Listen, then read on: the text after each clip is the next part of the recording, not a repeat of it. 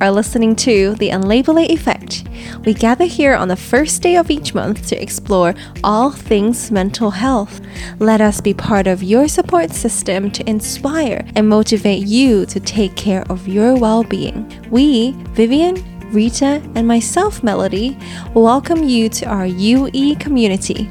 I cannot believe that we are now at the end of Season 6. We had so many fantastic guests that came to our podcast. We've learned so many things from each guest, different mindsets, different stories, different experiences, different reflections that they had. We really appreciate all of you. In this episode, we decided to actually have all three of us sharing our own wellness stories. I'm your host, Melody, and with me here today are Vivian and Rita. Hi! Hello. I'm not sure about you two, but I was so impressed how each guest were so open and really show the vulnerable side or the insecurities or the struggles they had. Yeah. And the thing is, all the conversations we had with them, there was no pressure. I was so chill the whole time because it was just like talking about those topics with a very open, non-judgmental mindset was very peaceful and calming for me. Talking to them is just like reading a book. It's like a human form kind of book. You learn a lot from their journeys and stories. I just really love it. Yes. I think it's like a master class of mental health. And I start to shift the mindset of mental health. Like mental health is not something that is a separate subject. It's a lifestyle. Yeah. I think everybody has experienced that reflective state, like how deep or how shallow it is. You must have experienced that, and that is already like part of mental health. Like it's not like from a charity or from an organization or a book or motivation talk, you know?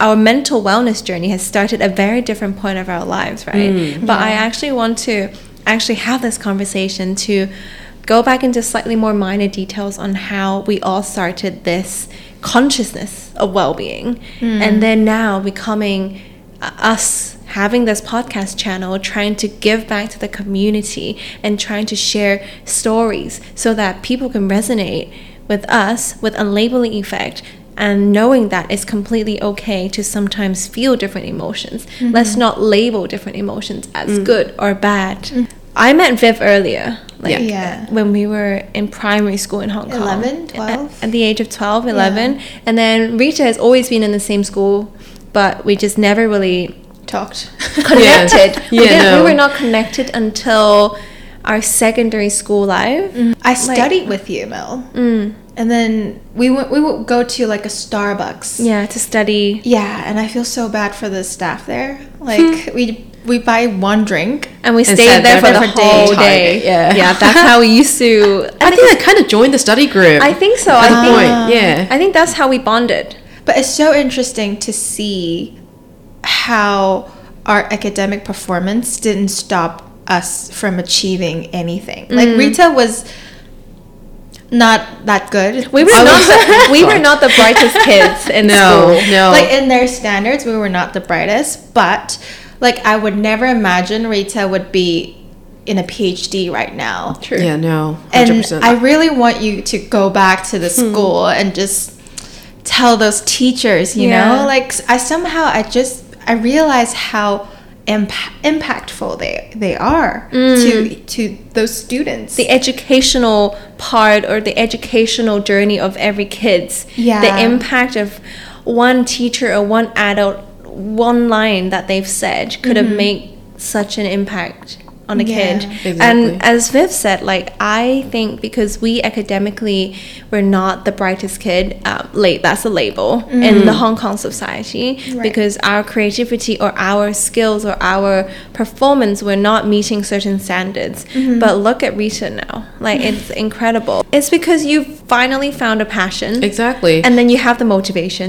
And the way that they taught students were just not our style. It wasn't the way that I learned knowledge. They didn't spark curiosity in me.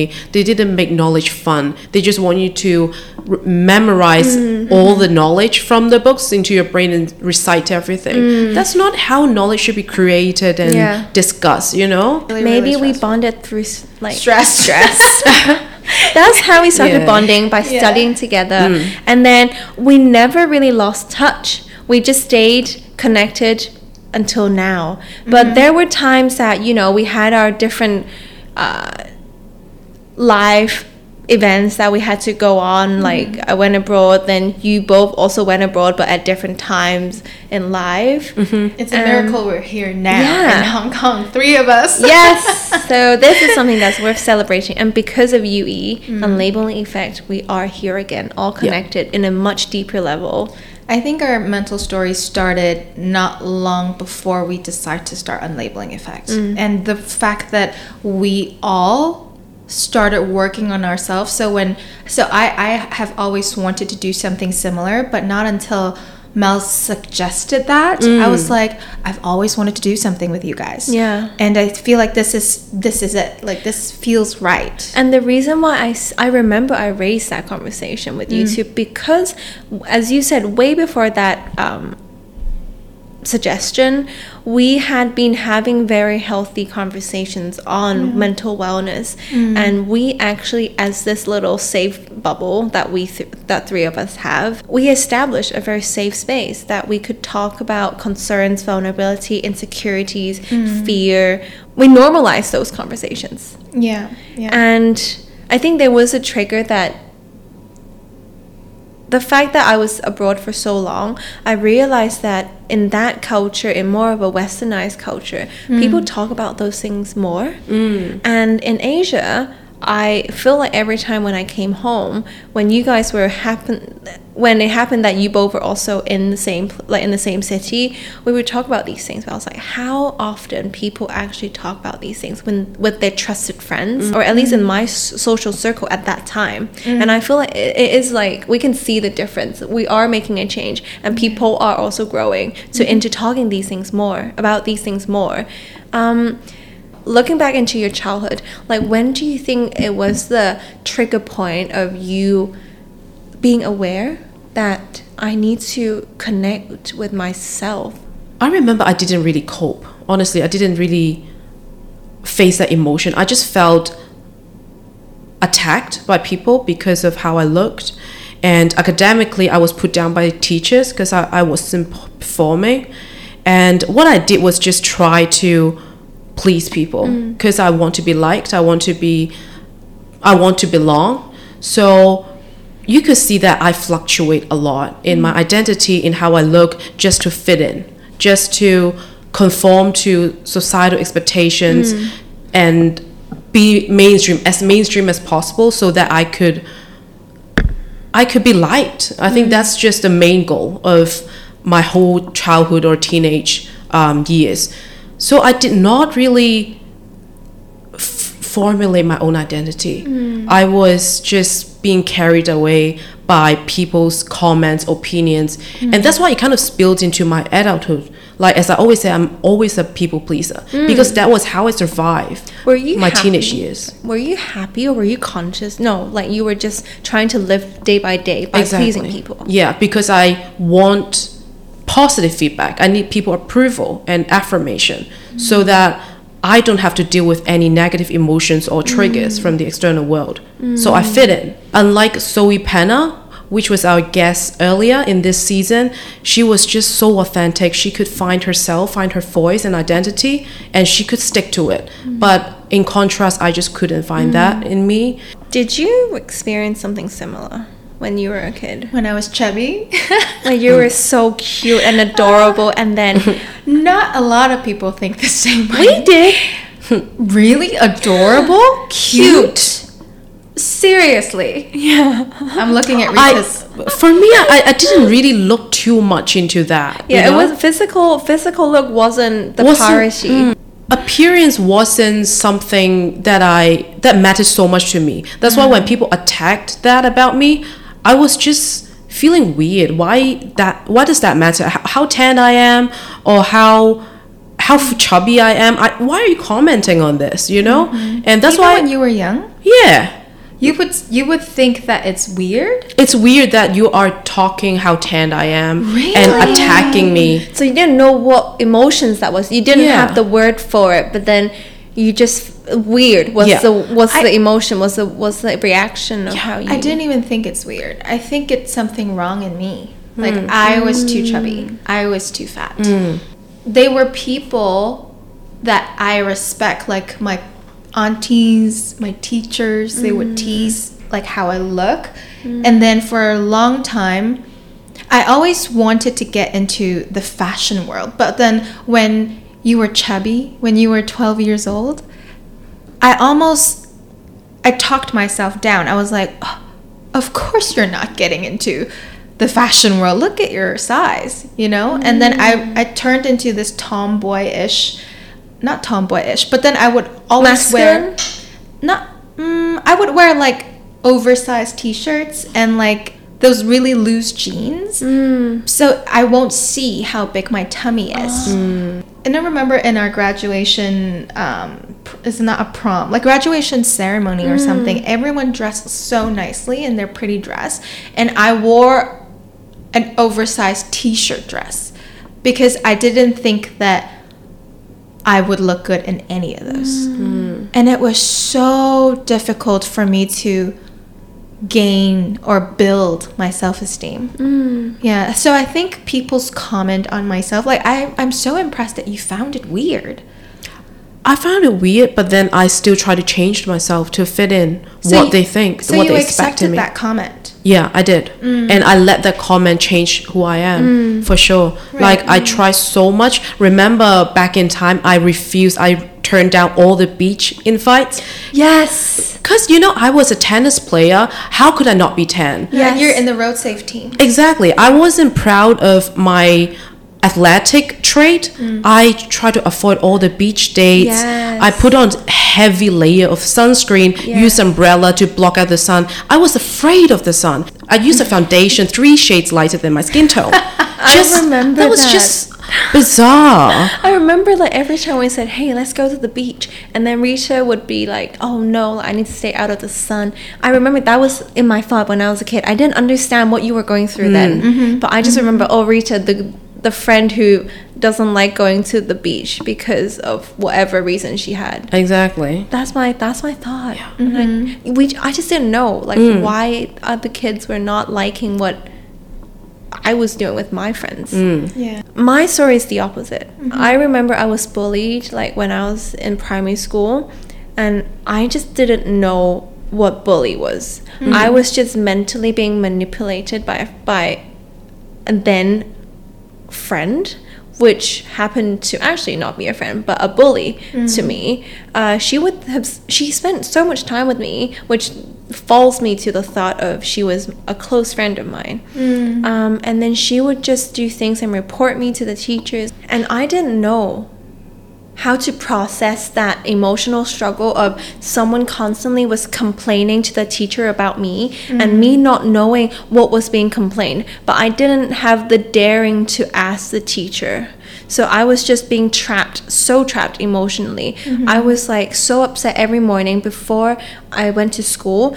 I would pick up the phone, I would call her and just like, please, like, don't report me today, don't like put me in trouble, I'm really scared. And then until one morning my mom saw or witnessed that I was just going out to the living room every morning before the usual time to make calls. And then one day when she came out, I was sobbing, I was crying. And then she was like, what is going on? And then that's when I realized that that's not friendship. That's the friendship wasn't even a question anymore. I think it was like I was so confused of why someone could emotionally make me feel that way, that I didn't know how to process. I didn't know what it was. I was just confused, and I felt sad and trapped. Those were the emotions that I understood at that point. And then because my mom saw that, I could not hide it anymore. So I had no choice but to go up to the teacher and ask what happened. Being bullied for so long, didn't even have the sense of asking why would I be in trouble.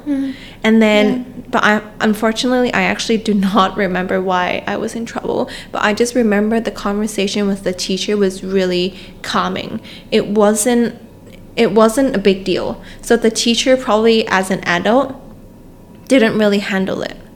She just let that happen. She just let the other person go to her, and then she just didn't have any action plan. So she would just call me in and just check on me, but I thought I was in trouble. So I was confused in that little like vicious cycle. Yeah, I mean, like, what did she get out of it? I don't get it. Like, just to put you down? I think it was a pleasure of I don't know, I'm not sure how she is now as a person, because we've obviously lost touch. Yeah. But I guess one of the reason I could think of is testing out what manipulation was. As kids are curious, you know, being able to have the power to do something to the other person shows superiority. I think we mentioned this before. Hurt people.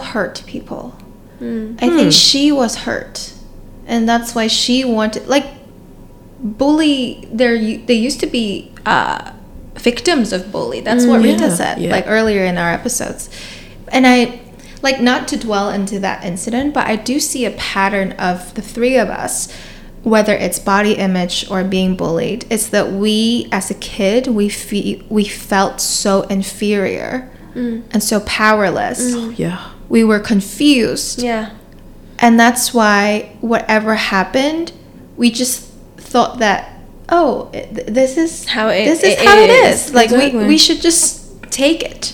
Because nobody told us that you can ask questions, you can seek help. Those counselors were not really those conversations weren't that common as well back in time. Yeah, but I also think it's because kids, when we were kids, we didn't have the education on how to label emotions. We didn't have the words in mind. Yeah. When we felt a certain way, we were not sure what they were. Yeah. And actually looking back, that might be the reason why we were connected. Because I remember after that incident, I turned myself from a person being bullied to stopping people from bullying other people. So I slowly was connecting myself to the people that got bullied. And then I told those people off I told the bullies off. And I'm not sure, but maybe consciously I had the awareness that people thought that you were chubby, but I was like, what's wrong with that? And I think that was actually the time that we crossed paths, and I probably just naturally drawn to you in primary school. It was towards the end of it. because I was bullied. Like, no, not that you were bullied, but I guess it's like when people, I sensed like a vibe or like an energy that people were insecure or people were going through something. That's why you attracted both of us. That might be the reason. You know, I could also see a pattern now that why I stuck with you, this group. You know, back in time, I constantly read the room, see what's the right thing to say according to that friends group. That's why I'm always part of a numerous of groups. Like I'm part of many friends group just because I know what's the right thing to say and I know how to please people. And that's why I was kind of quote unquote popular, because I'm always jumping between groups. But then I wasn't authentic, right? I wasn't myself. I was just trying to change myself, mold myself, and fit into that group. But then with you and Melody, I can be myself. And that's why I feel comfortable. And from that stage onwards, I know how a friend group should be. You're making me want to cry. It was really bad back in time. You can see how I fluctuate my image, my style, the way I talk. Like when you talk about bully, I remember I was a bystander because I want to please every group. And when a friend group that I was in bullying someone, I didn't say anything. And you with the juicy couture slippers. Exactly. And that was a phase. And at some point, I was a nerdy one. I was just changing a lot to fit in the environment. Yeah. Social butterfly. Yeah. Oh, yeah, exactly. Whereas I think, Viv, you've really stayed I've been very true to myself. You have been very true. I've been pretty much the same. Yeah. Yes. Yeah, 100%. I could see that. I slowly, I think when I saw like how you change, you didn't really change for other people. You changed to become the person that is just an elevated version of yourself. I think it's more like you have grown to be the person that you wanted to become, but not being anyone else. Yeah. I think that's how I observed it. Maybe that's the reason why most of my friendships are one-on-one. Like, I don't have groups. Only until recent years, I was experiencing so much FOMO. Like, like Mel leads a very colorful life, like eventful life. And a lot of my friends... That's what people see. Yeah, that's what people see. That's what people see. And a lot of my friends do that too. But then I would feel like, oh, am I not doing enough things on the weekend? Am I not traveling enough? But then when I'm there at the party, at the club, I don't know these people. I don't care about them. I want to go home. It's this, I didn't know who I want to be. So I was lost. But I didn't go that out of the way like Rita to, squish myself into groups. All groups. It's like every groups. It's so sad to say that there's nothing that we could have done when we were young. Exactly. Like, you need to grow up to realize that you are so uncomfortable. Yeah. Because you didn't know what comfortable means. Yeah. But I think that's part of the journey. Like, I embrace that. If I were to go back in time, I would still probably experience those emotions again. Yeah. I think a lot of the points that we mentioned, to be honest, is going back to the self-worth and self-esteem. Like, before university, I was faking my way. What are the sources of my self-esteem? I guess one is my performance, and the second is how accepted I was in social setting. And in social setting, I kind of aced it in my way back in time to survive. And the second part of it is my academic performance, and it wasn't great back in time, no matter how hard I tried, right? And I just wasn't cut out to study in the way that how Hong Kong education system works. And then how did you ace it in uni? I just found a subject that I'm really passionate about. Right. And everything just happened for a reason that in public exam, I tried my best, but I still didn't get to the top school, the top uni in Hong Kong. Oh, you were so sad. And I cried for days, and I still put in in the choice of uni that you could fill in the form, and I got into the third one that I put in, and that was the fourth uni in Hong Kong. And I got into the social science department, and I found criminology. And all of a sudden, all my grades were just so great because my way of thinking or dissecting thing works in there. So that's how I started my journey, and I found my passion, and I moved from having so strong of a desire to be accepted in social setting to focusing on my achievement and my passion. That's how I shift the composition of my self-esteem from 90% of reading room, people pleasing, to, I guess, now is like complete opposite right now. So you realized that you were good because your grades were better. Yes. And teachers liked my answer. Right. Like, they like That's how I also think. external approval, though. 100%, yeah. Yeah. 100%. Relationship. 100%. I also think it's because, like, you finally realize that the way you think and your logic is aligned. There's something out there that actually thinks and aligned with your thinking. And my authentic self. And that's like what Rita is. And it's approved. Yeah. You know?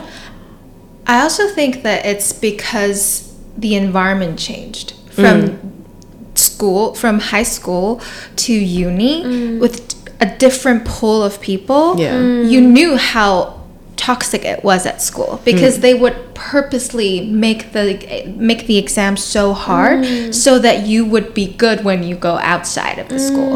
And I think not until uni as well, for me, like, we both were in the student union, and that's when I realized that, I'm good at leading, I'm good at organizing. And like those like really outstanding students that you see, you have a chance to be them. And that I do think environment change is also a very detrimental factor in building self-esteem, because Mel went to London and she changed because the school was more equipped to match my needs, my personality. I love that you said about environmental change, because I remember and I recalled so many environmental changes that I made in my childhood that really were turning points for me. The first environmental change was when I left Hong Kong to went abroad, because I remember when I was in Hong Kong in the education in our school,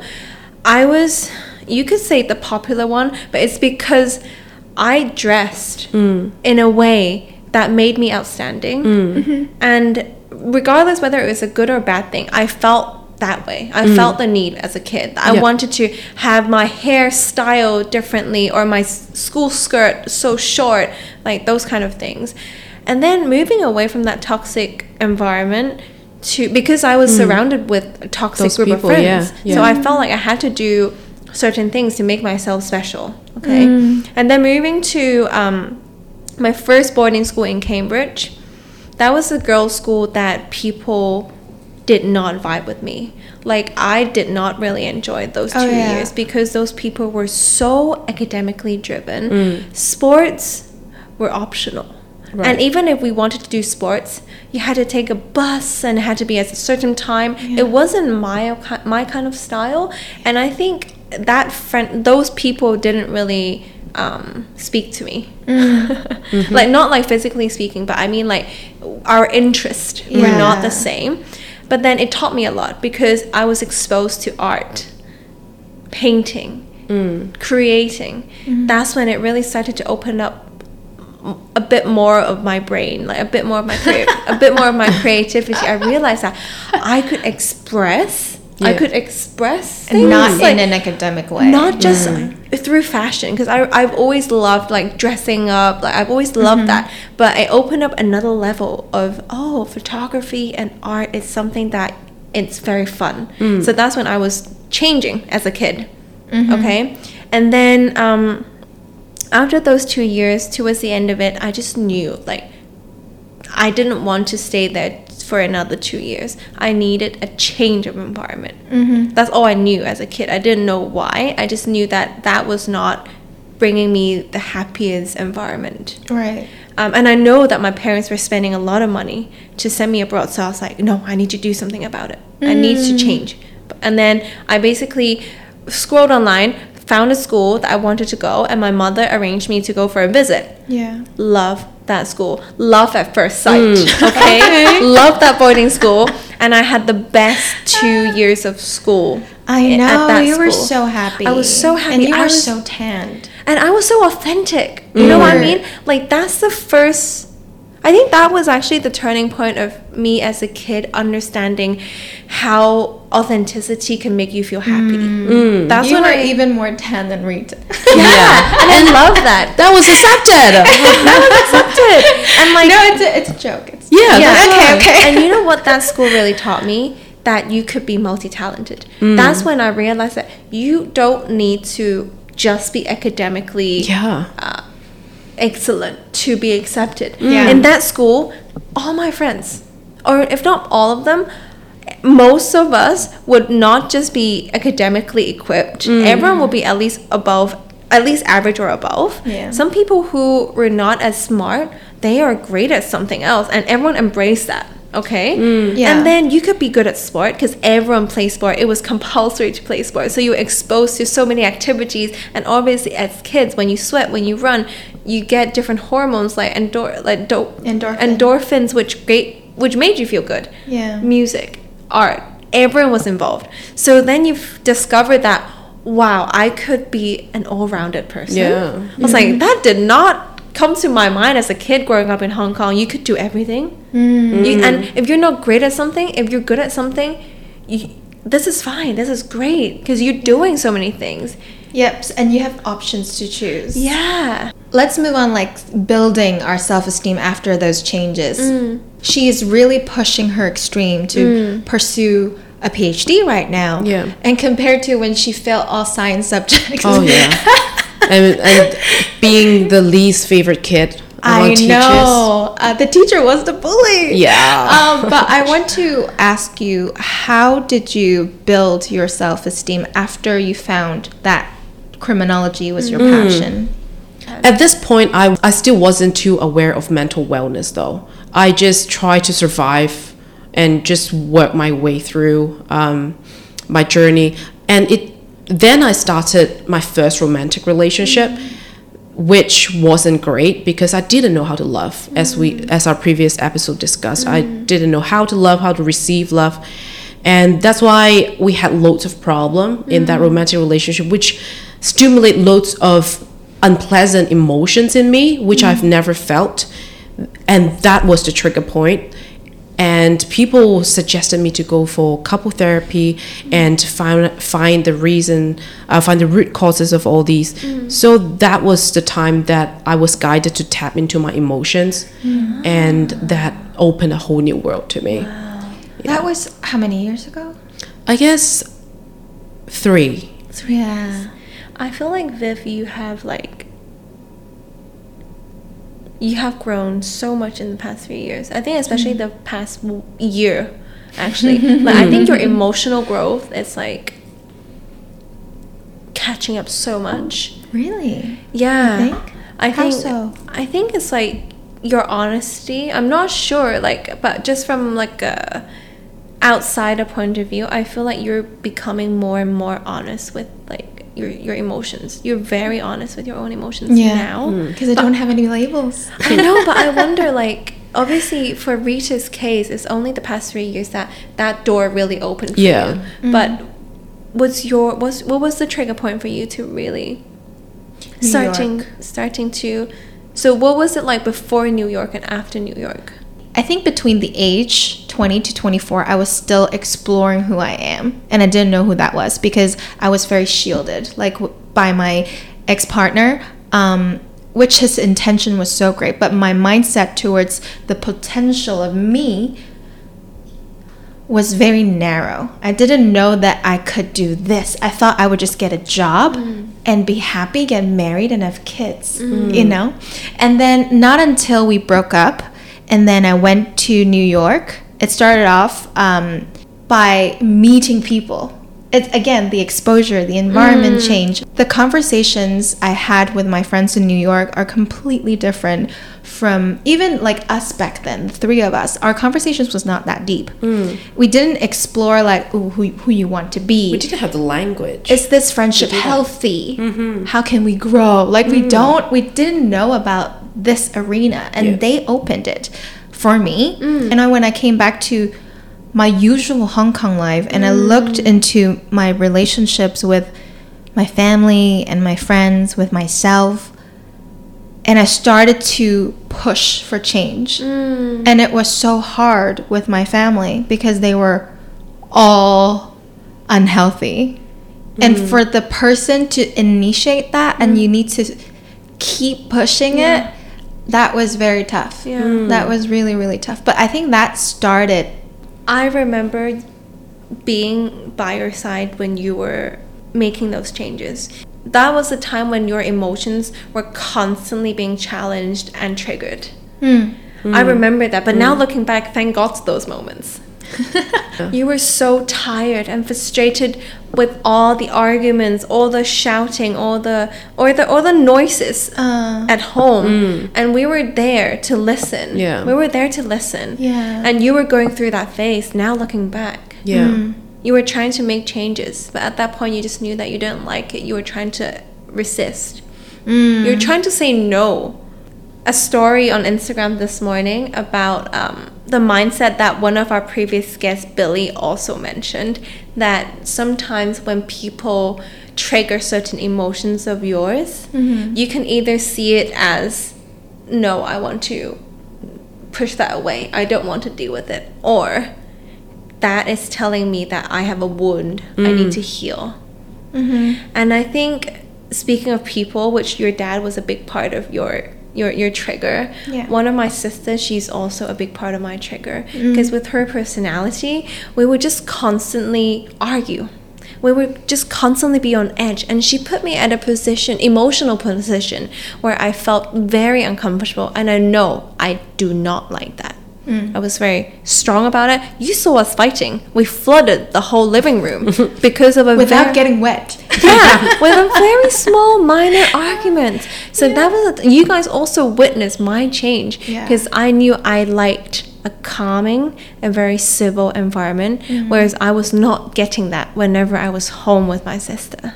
That was my battle in my mind. It reminded me when we started Unlabeling Effect. I think the first few months you were at my place, and then we were talking about letting go or something, and then we helped Mel dissect her fear of missing out and chasing time, and then she had that like aha moment. I do think, as Zoe Penna said, like one of our previous guests mentioned, it's so important to surround yourself with people that would help you to, you know, like, this is your pattern. You cannot see that, but we see it. That made me realize that it's cool to seek help. With every guest, we always, like, in the end, ask, like, what kind of label you want to unlabel. But this is a little sneak peek. I do want to unlabel the fact that seeking help is so damn cool. Like, asking for help, knowing that the world is full of possibilities and you can actually connect with people through these kind of struggles. It's beautiful. So beautiful. I want to ask you guys your progress of constantly identifying who you are and constantly figuring out, oh, this is from the past. Like, maybe, for example, for Mel, she burns out so often, and that is a pattern, and you're still discovering that. And what is that emotional process that you go through? It's something that I've witnessed. Thank God that I have you two as my support system. I have my parents. I have, like, myself, my reflective self, and my awareness of identifying emotions. I think that's a big part of it. The signals of me getting to a burnout, they were there. It's my choice, I think. I was still sometimes in denial, or I ignored those signs that, hey, like, you are about to burn out. But I decided and I chose to still keep going. And then that's why I think I was scared of not doing enough. I felt like it was never enough. It would never be enough. And that's why I wanted to push. And I would push myself to a limit that was over the limit that I could handle. That's why I would break down, and I would also burn out. I am definitely still in the process of understanding how to best address those emotions and doing the right thing at the right time. But even, I think, as you said, seeking help, like having you two telling me that I'm showing signs, or my partner telling me that I'm seeing this pattern, like, you know, you need to do something. So I know that I'm handling it better every time, but I still haven't found the best way yet. But because I do believe that we all have a growth mindset, and that's why we're here, and that's why we're having Unlabeling Effect, is because we want growth. We want to help people. We want to give. And even though with all three of us we have a full-time job, Rita has 2 jobs. Viv, you're trying to not only handle a full-time job, you're also starting your own business on the side. Like me, stay tuned. And me running, like, my family business and trying to also, like, work on UE. Like, we are very stretched. We have a lot of things on our plate, but we are doing it because we have the motivation, we have the purpose, and we want growth. That's it. Like, because we want to grow continuously. That's well put. And that's why I think I do embrace the burnout. I don't want to get myself to the point where I have to burn out, and that's why I'm acting on it. But I do think every trigger that triggered me to break down or to feel uncomfortable, they are telling me something that I need to address, because it's my choice to choose to act on it or not. Speaking of trigger points, I do think there's no one trigger point that made me start my wellness journey. I think it's constantly triggering me. I mean, there are constantly things or people that trigger me, and I'd be like, "Ooh, this is new." There's an image in my head that I want the person who I want to be is gonna have experience working in corporate, blah blah blah. But then I guess like 2 years ago, all my work experience were in like small firms, like 20 people max. And I did have a lot of power. I did manage teams. I fire people. But there's always like part of me that doesn't feel fulfilled. And then I remembered I took a day off, and then I grabbed my laptop and I went to Repulse Bay, sat in a cafe, and I listed out all the failures and success that I have encountered. And then that's the aha moment for me. I've been living my life under fear. Like, I made a lot of choices based on fear. I took the job because I thought I will not find another job. I stayed in a relationship because I'm scared of being lonely.